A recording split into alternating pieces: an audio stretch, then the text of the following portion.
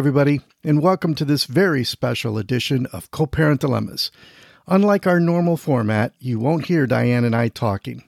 During this month of exploring the issue of parental alienation, we want the voices of the alienated parents to be heard.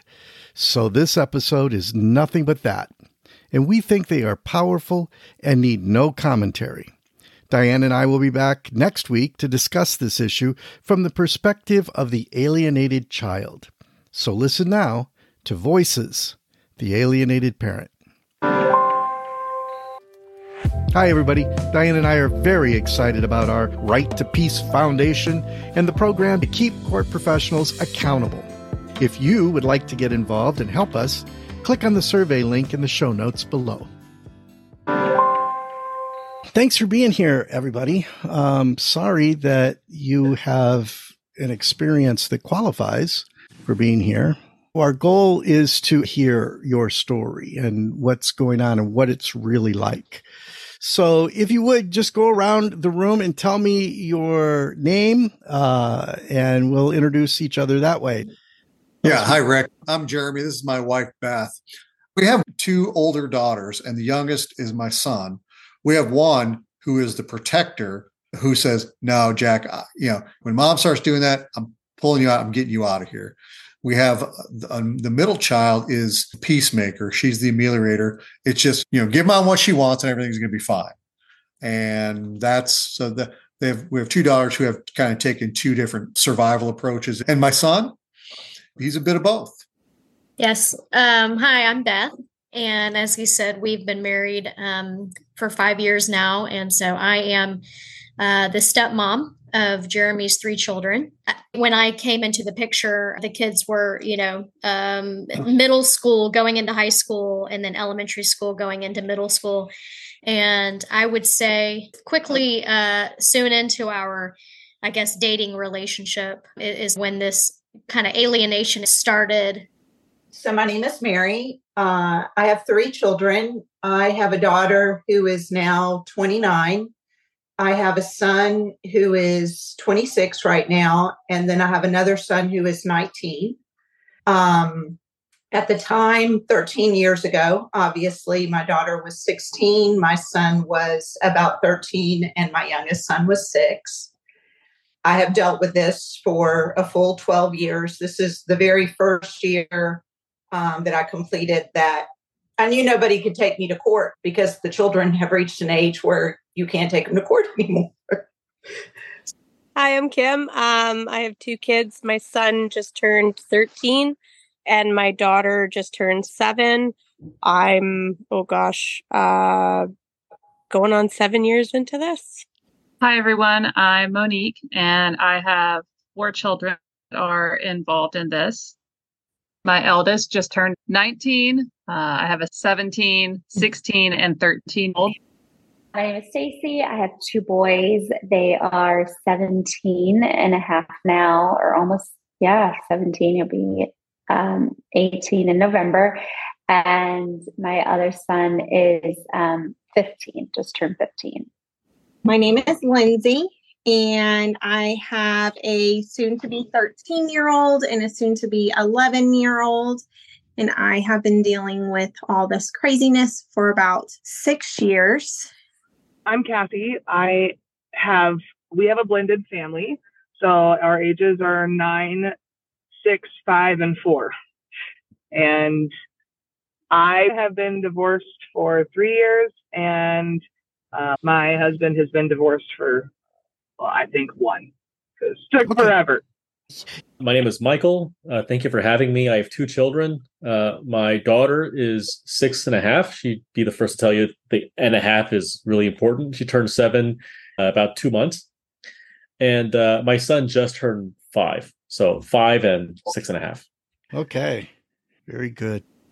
We've asked for you all to share as much as you're comfortable with being here. Share with us the experience of alienation. What is the hardest part that you've had to deal with or are dealing with? Michael?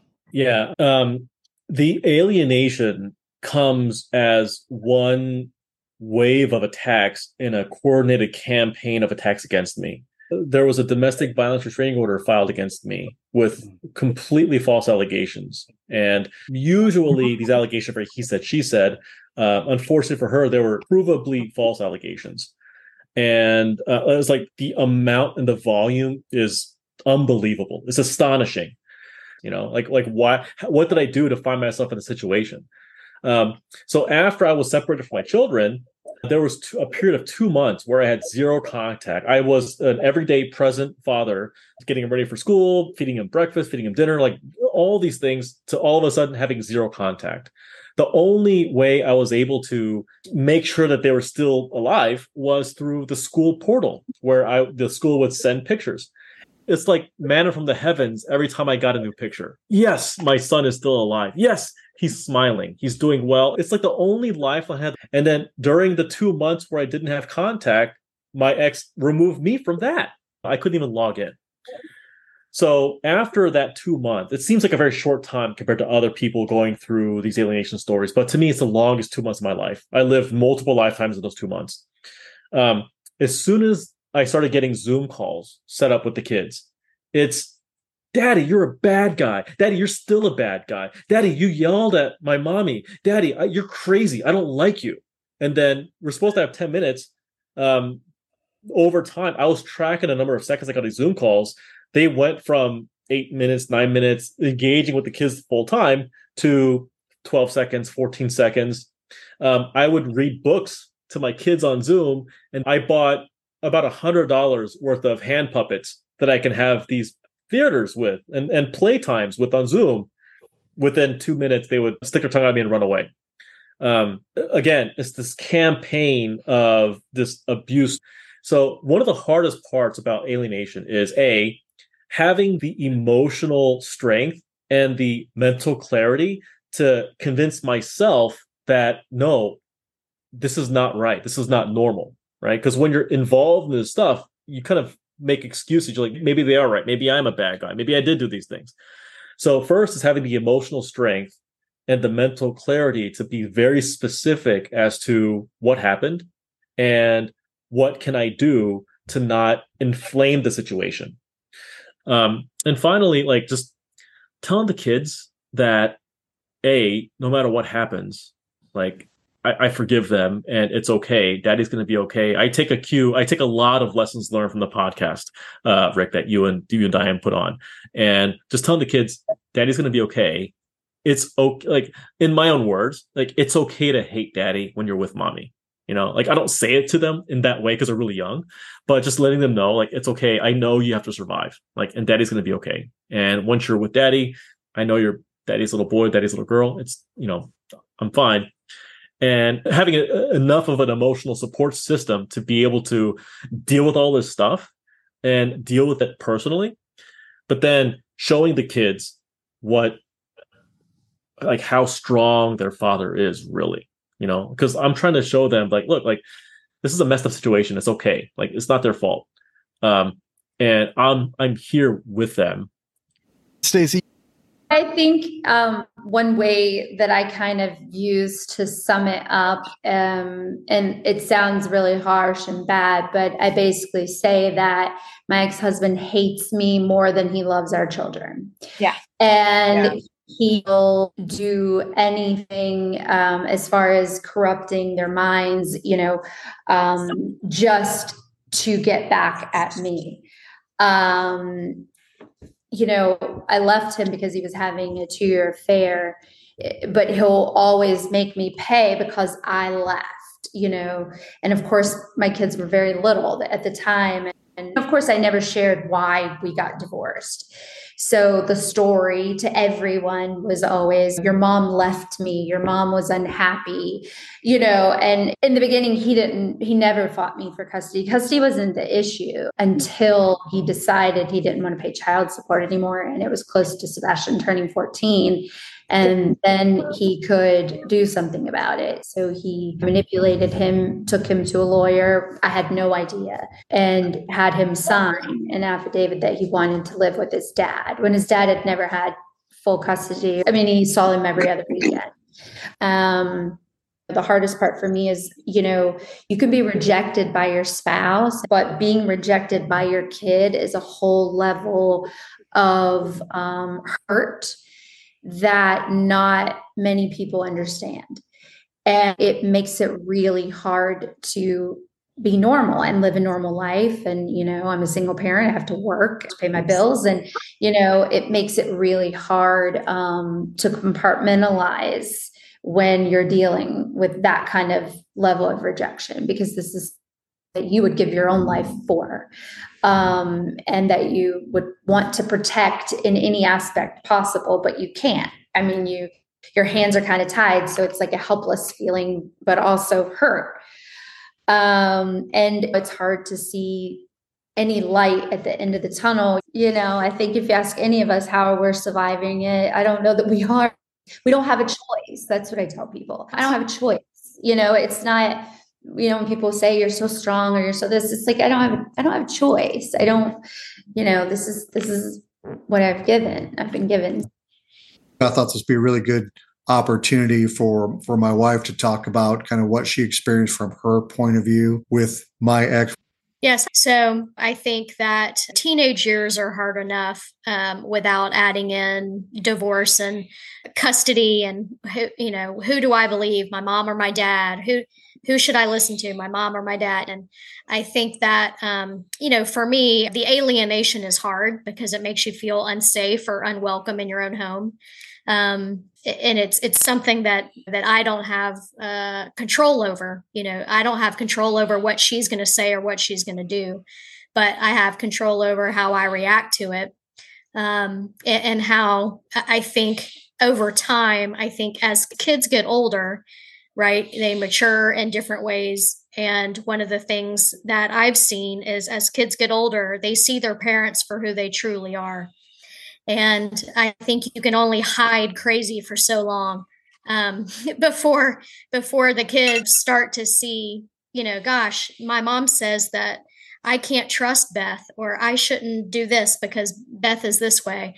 Well, now they're starting to see me for who I really am. And if I truly am loving and caring and honest and just someone here who wants to be a loving adult to them, they're going to see that in the end. And I just have to work to kind of fix that relationship. It's not that I think the best years are ahead. And I think some of that just means maturity. As the kids get older, you stop believing every single thing your parents say, and you start to open your eyes and start to see people for who they really are. And they have exposure to other divorced families, their friends, their peers, and they find out that, well, actually, it's not normal for your dad to have to block your mom or send cease and desist letters or and things like that. It's not normal for mom to call literally 40 to 50 times a day when she hears no, but she really wants yes. They see the harassing, kind of behavior in light of, well, I love mom, but we kind of know that's crazy. So that's kind of been our experience. I think you said something about, kids figuring it out as they get older. And I do think a lot of that, especially with my older son, I saw that as he started to become 18. I actually had a counselor one day tell me that she thought there was kind of a reset switch in the brain. And kids turn 18, particularly boys, and something just begins to change. And for me, that was certainly my experience, that at 18, something definitely changed in him. Either he really found the courage to kind of break free and be like, I don't think I can do this anymore. Like something's really wrong here.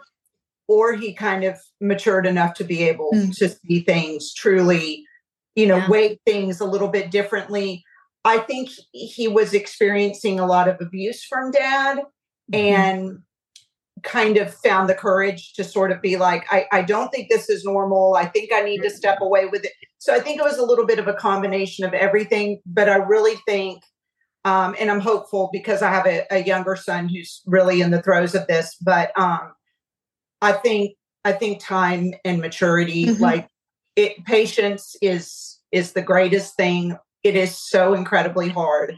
But I think if you can really stick there and, stay with them and continue to just give unconditional love. Yeah. Like they need. Well, and I think it's exhausting, right? It's exhausting for everybody. Most definitely. It's exhausting living a life in that way. I'm a child of two parents that divorced when I was 12, and it was an awful battle.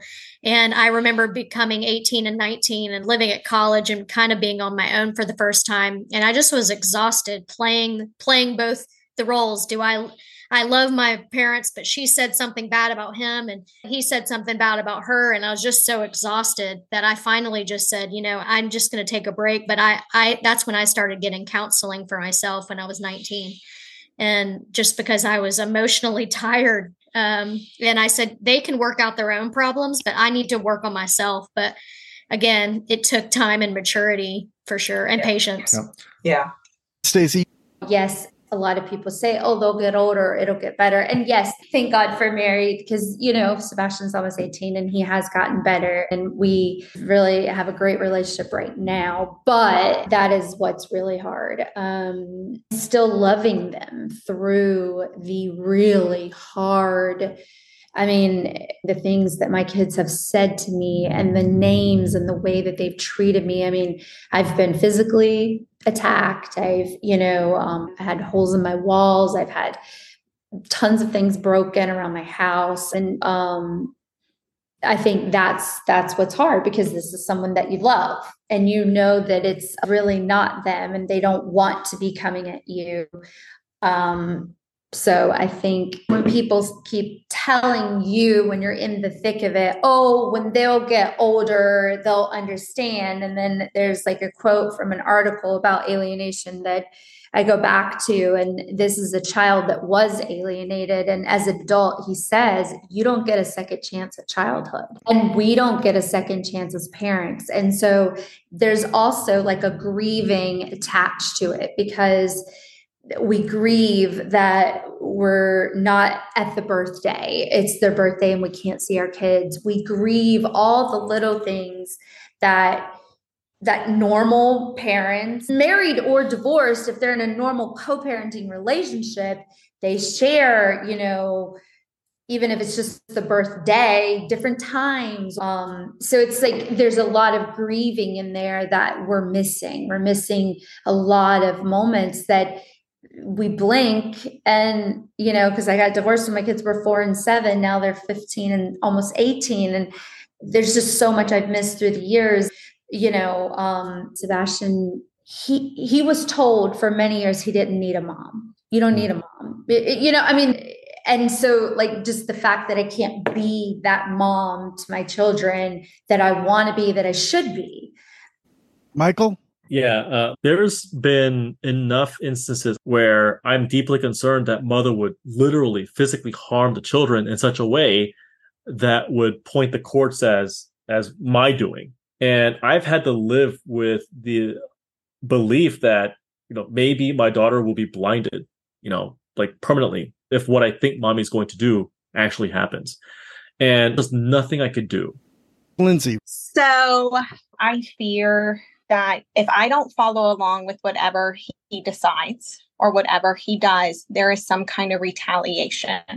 And my biggest thing is I fear sometimes how bad that retaliation truthfully is going to be. Like I do. I think he could hurt them. And we've had incidences lately where I've gotten my kids, I'm like, Mary, I can't even remember now how many broken bones I've said in group, but I think my kids came home with broken bones that he just ignored. And then it was like, I can't believe you took her to the doctor. I'm not paying for this. My daughter, I picked her up from school and her whole entire hand was bruised and swollen and red. And as soon as I looked at it, I was like, that's broken. When did that happen? And it happened like the Sunday before school. Oh, he wrote a note to the teacher saying, hey, her hand sprained, she can't use it.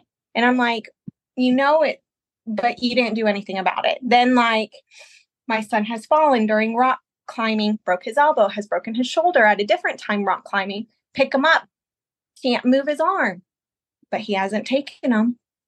And then the latest was a broken ankle that he injured on a Thursday, and I picked him up on a Monday, and he could barely walk, and his ankle was broken. But then I get in trouble for taking him to the doctor and pulling him out of school. And all of a sudden, it's my fault that my daughter is doing it well in school because I've had to take her to the ER for an anaphylactic reaction. So it's always, yes. But so that's where it's kind of like with Michael, where he's like, I'm worried I'm like, some days I'm like, what? If my daughter didn't had the anaphylactic at his house, he doesn't have her EpiPens. He didn't get the refill. I'm like, what would he have done? Would he have even taken her to the hospital when half her face swelled up? Like, I don't think he would have, because he'd be like, oh, no, we don't need it. No, you don't need to go. I'll pick them up with pink eye. And I'm like, did you tell your daddy? Did your daddy see your eye? Yeah, he said it was fine. I'm like, your eye is shut. Like, your eye is completely swollen. Or then we have strep throat. And I'm like, hey, kids have strep throat. They need to be 24 hours. You get isolation for 24 hours or until the fever's gone. That's when you're not contagious. And then I find out, they go to art class later that night when he picks them up when they're still contagious. And so it's one of those, I just don't know. Casey. Like Lindsay was talking about the kids being sick and not taking them to the doctor. And I was on Rick and Diane's podcast with a question about my stepson being fearful of his mom if he doesn't comply. So to the strep throat and the sickness, we have fought for 6 months. We don't have a parenting coordinator, anything like that. They're too expensive for what we are able to do. But we fought for 6 months for TJ to get a referral to an ENT because he's had strep, and she just refuses and refuses and refuses and refuses. And finally, his pediatrician, we just collectively had to take him. She's kept him out of therapy. She told him today that his dad was taking him to therapy to continue brainwashing him. And his therapist was actually, I think we can maybe try to go down to once a month and second week of school. And we're getting messages from the teacher and things aren't going well. And so we confront mom. Oh, you're blowing this up out of proportion. You're trying to make him look like a bad kid. So there's an alienation, and he knows that he's the oldest. So he is kind of the protector of his sister. I get the comment, my mom just doesn't like you. And my stepdaughter won't let me do her hair because mom told her that I couldn't. So if I go and have a hair appointment, she won't, because she's scared. She's going to get in trouble. The strep throat, he had 4 positive tests in 2.5 months. She refuses to take him to appointments like doctor's appointments because she doesn't want to pay the copays. It's been awful. And the fear, the alienation that has affected the kids, they know, and my stepson has expressed that he knows he has to say mean things about dad to make mom happy, because if he doesn't, the affection, the love is very conditional in her house. To the point that if he has a bad day at school, he just goes to his room. He'll tell us, I went to my room because mom was mad at me. If they go back and say, we had a really great weekend, she is not as affectionate. She's not as loving. She withholds from them because they've enjoyed time with dad. And so they know it's a survival mechanism for them that I'm going to say mean things about my stepmom and my dad, because that's how I'm going to be loved. If I don't, and I tell her that I had fun or that we did something, she's going to be mad at me. Monique. Yes, Mary's comment about the children growing up and having some awareness is true. And my situation, honestly, I think could have competed with the case from hell, because everything that could have gone wrong did go wrong. The sibling group was actually split up. 2 stayed with me and 2 went with dad. And it has been incredibly difficult. I will say that my 19-year-old has gone through a significant amount of therapy. And at some point, he's like, I did not realize how much I was caught up in that. He was very much the golden child. And he does not have a relationship with his father anymore because of the damage that was done. And that's actually very sad for me because I understand how important that relationship with your father is. And it makes me very sad for him that he doesn't have it. And to Stacy's comment, the grief that goes along with this, I've been completely alienated from my daughter. The last time I talked with her was April 3rd. And it was, I can't wait to see you. I'm so happy that all of this is over. I can't wait to see everyone and catch up and introduce you to my friends. And then their father filed another motion, and I have not talked with her or seen her. I haven't seen her in almost 15 months, and I haven't talked to her in coming up on 5 months now. And it's radio silence. And there have been a lot of accusations about things that he's been saying since 2016. And I guess he just finally said them to a person who put stock in what he said. He had a parental fitness evaluation, and he was diagnosed with narcissistic personality disorder. And our guardian ad litem blew it off because he's very bright. Hey, listeners. Many of you have inquired about online co-parent coaching. Diane and I don't have the time ourselves to provide that service, but the organization we both work for does.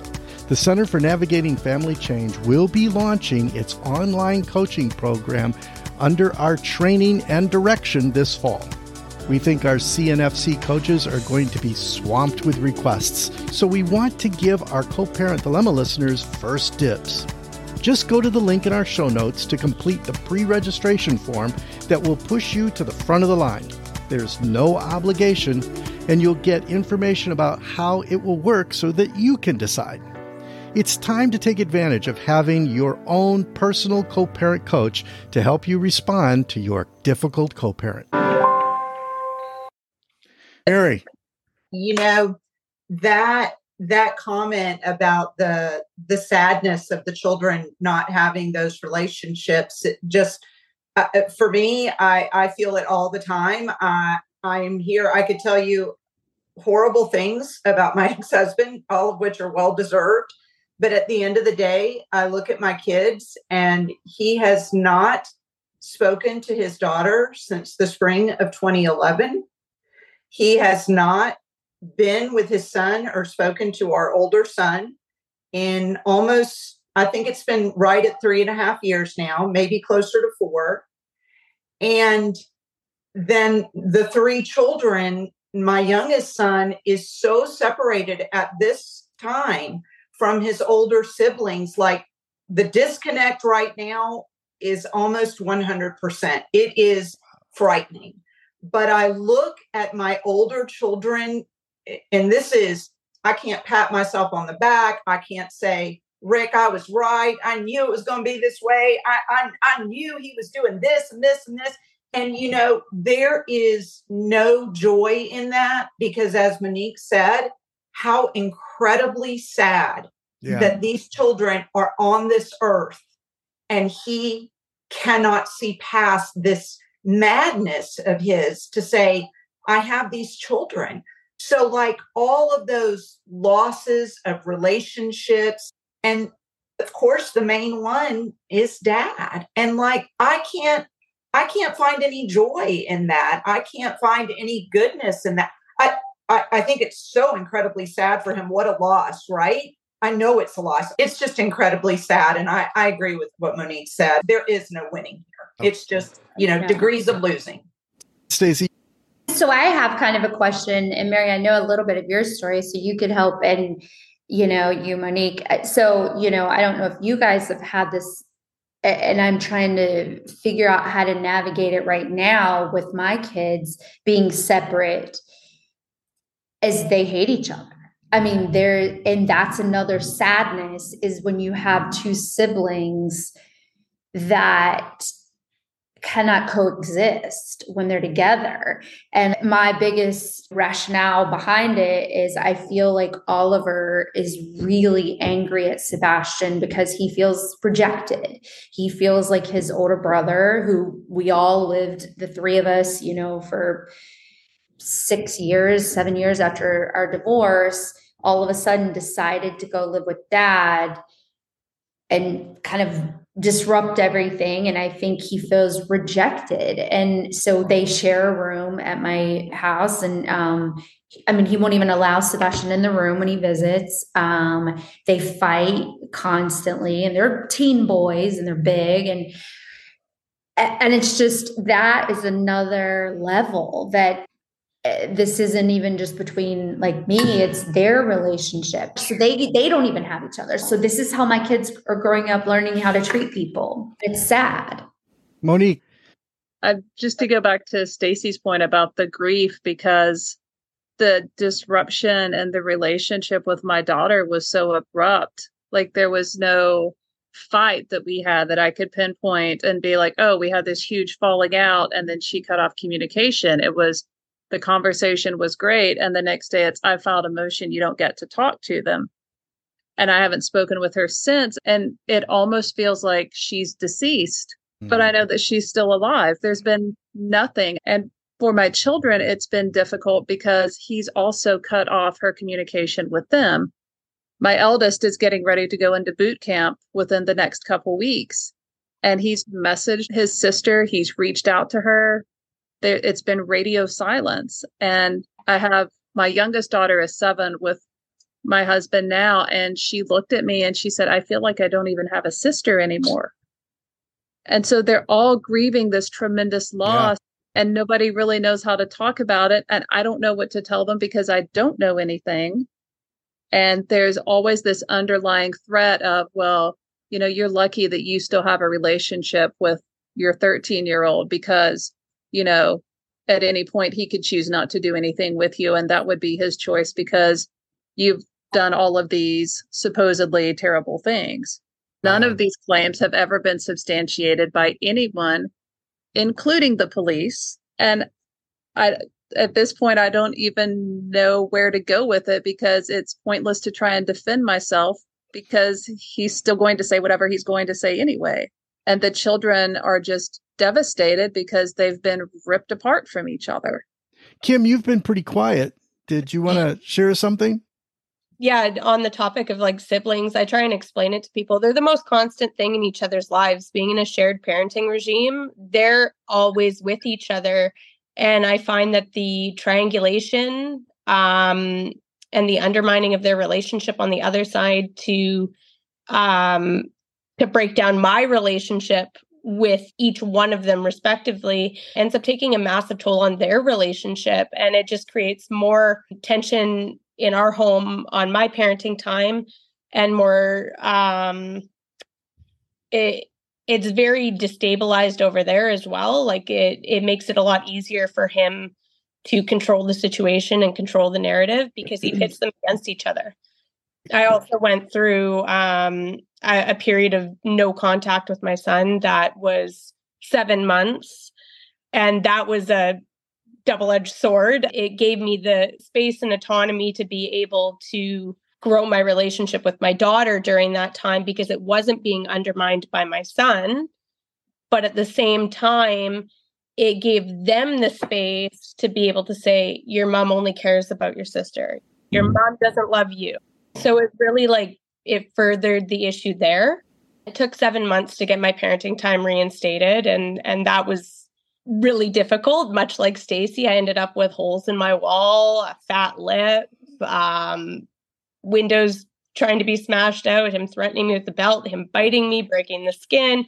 Police were at my house once or twice a week. So many false allegations against me. We've had lawyers appointed to my son, which he has fired because they're females. We've had my ex-husband asking judges to recuse themselves because they're biased and saying that I'm colluding with the police. We've had him attack my employers, him attack my family who's like my brother's Canadian military and made a false report against him that he assaulted his mother when he was on leave for Christmas. And so he got pulled in by the RCMP, and then he got back to base and he got pulled in by the military police. And it's just a never-ending campaign, and it's exhausting. So the wrongful denial, it was found to be a wrongful denial, thankfully. That was back in 2020, November of 2020. My son's been coming for his parenting time since then. And then we had, in the spring of 21, we had all the police and ministry incidents. And from there, it kind of improved. He kind of just dropped that and was like, okay, I got to go about this more covertly because it's not working in these overt ways. And I thought things were getting better with my son. We just had a Section 211 done. So the report for the courts. I don't know if it's called something different in the States. So yeah, we just got that finished, and I had my meeting last week to go over the report. I have the report in front of me right now. I just got it today, and reading that and hearing it, I was shell-shocked at some of the stuff that was in there, like the stuff that was being relayed by my son. It's just so apparent how much these children have to split their personalities and split their beliefs, and like every aspect of their life is split down the center just to survive. And sorry, I'm getting tearful, but no, it's hard because it shows how much they're suffering and how much they're struggling. And like, we all know how much we're struggling and suffering through this. And it's something that is so unnecessary. I agree. Mary? Oh, I'm just listening to you all. Of course, we all have such similar stories. I think the sibling thing is really big for me. Over the summer, I read something about, I think the book is called The Sibling Effect, but someone has written a story about just that this person believes, and as I'm hearing this part about the book, I just thought it was fascinating, but that siblings will truly be like the most unique lifelong partnership. Like, you'll lose your parents, you'll lose this, but like no one will ever know you as well as your siblings. And hopefully, they'll grow old together. I am one of four. We are all particularly close. It was very important for me to make sure my children loved one another and treated each other well.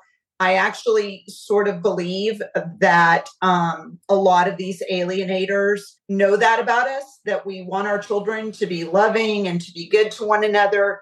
And it seems to be a subject with which they take intense, a lot of, they just really want to get in there and tear it apart. I'm hearing this from other people.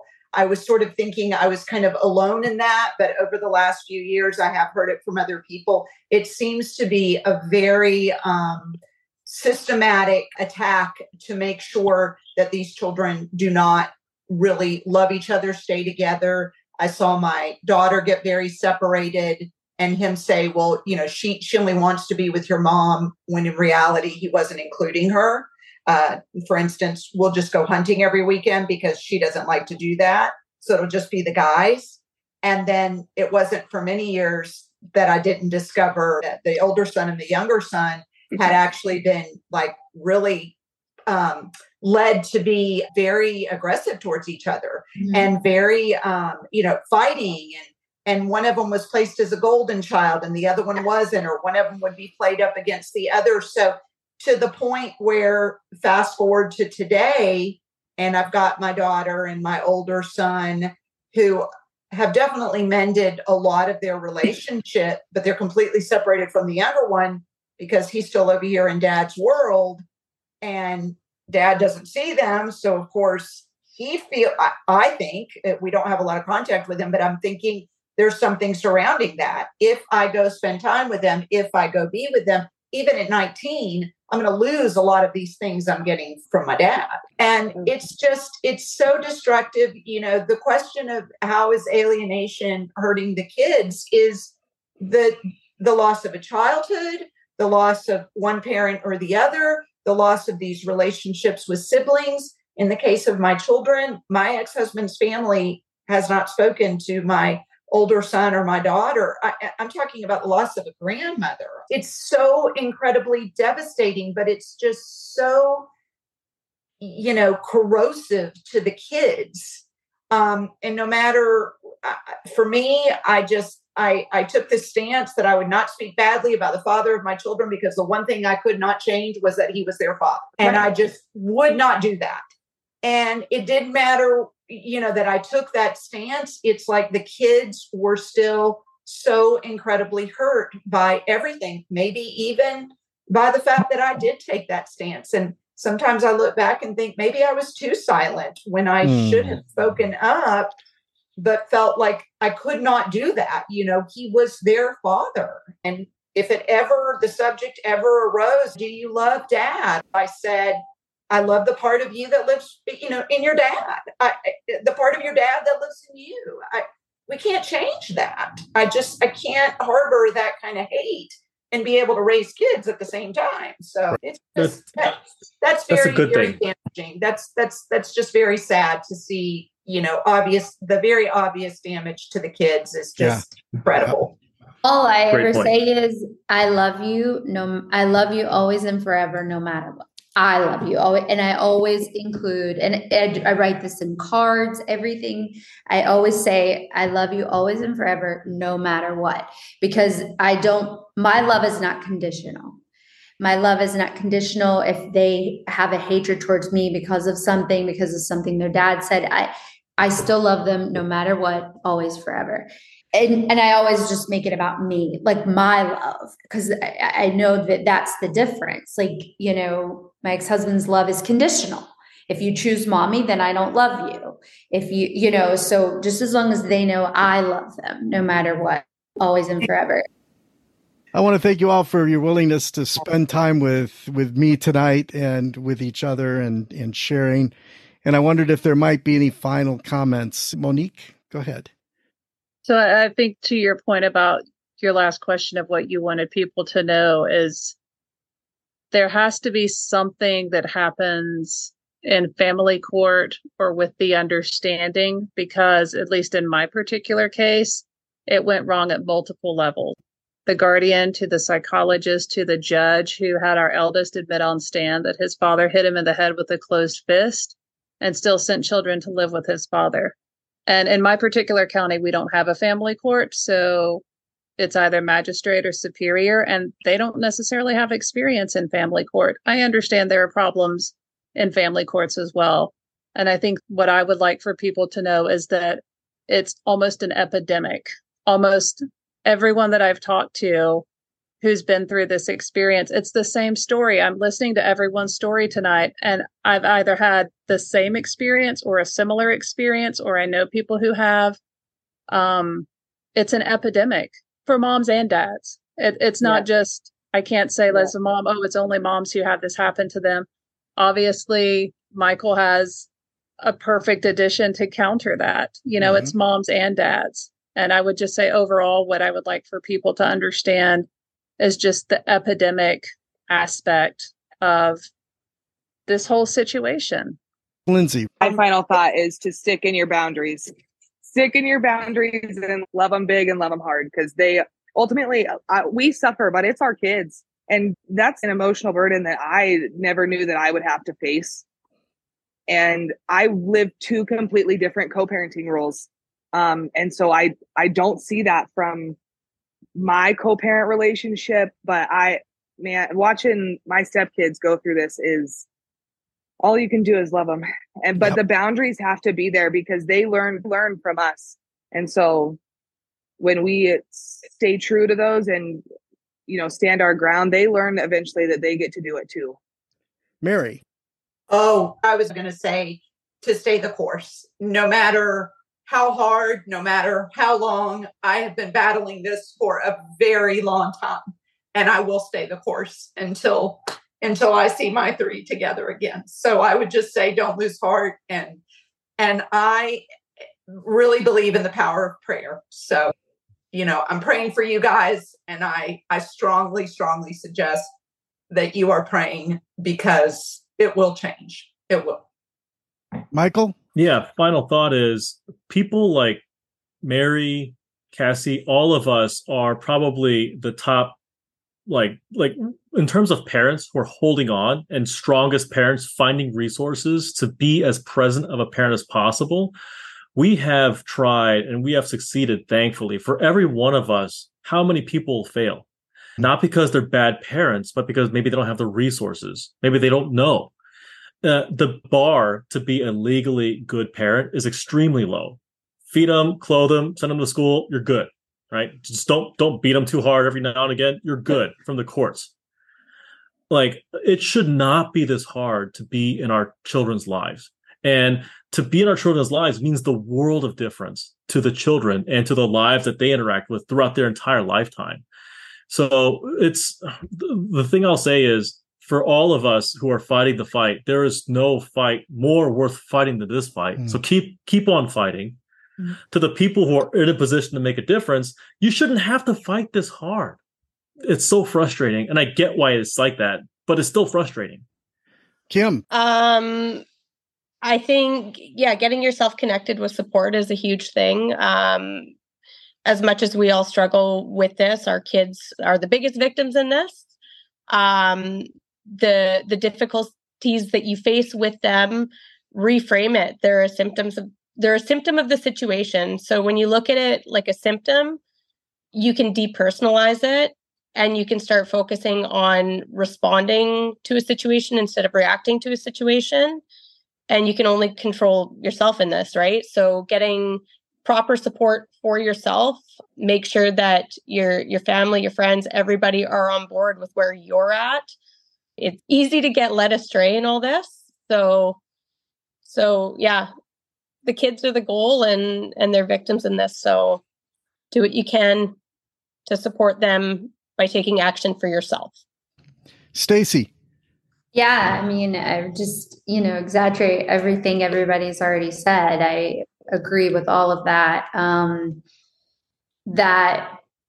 Looking at them as children and not, taking it personal and being able to kind of step back. And like I said earlier, looking at what do I want them to remember out of this? Do I want them to remember that I, always love them? And that's just how I always kind of look at it. And I'd like for them, one day, if they ever do kind of learn when they get much older, to kind of say, wow, I had no idea my mom was going through that. Because then it would be like, wow, she really endured and she didn't want me to feel that extra burden. Because we already know what kind of burdens they're carrying, and not to inadvertently add to their loyalty bind by playing the other side. They're already feeling it enough. And so it's hard, but just try to just understand that they're coming from a place of confusion, and that, yes, I wish the courts did more. That would be great. Monique? I think I would just pretty much agree with what everyone else has gone through. And I would say that, you and Diane continue to provide an invaluable resource, because it's so easy to feel isolated and feel like, you're a terrible parent and that this is only happening to you. And if nothing else, you have opened up a worldwide community where we understand that we are not in this alone, not even close. Yes. Well, thank you, guys. I appreciate the vulnerability. I appreciate the openness, willing to share your pain, so that the world can hear what really is going on, and so that each of you can support each other. Thank you. Thank you. Thank you. Bye, everybody. Bye. Bye. Hey listeners, we finally digitized our first workshop on how to use the communication protocol, and we're selling it on our Patreon page. Of course, listeners who signed up as a Patreon VIP prior to releasing it got it for free, among other perks. So that's a great reason to become a VIP so you can have many gifts bestowed upon you. If you missed this workshop last year and want to get all of the information on how to execute it, it's now available at patreon.com/cpdilemmas. Download it today to start your journey toward co-parent sanity. The information contained in this podcast is generic. It must not be misconstrued as constituting legal or psychological advice. Decisions relevant to any specific individual, family system, or case require the direct evaluation of skilled, child-centered professionals.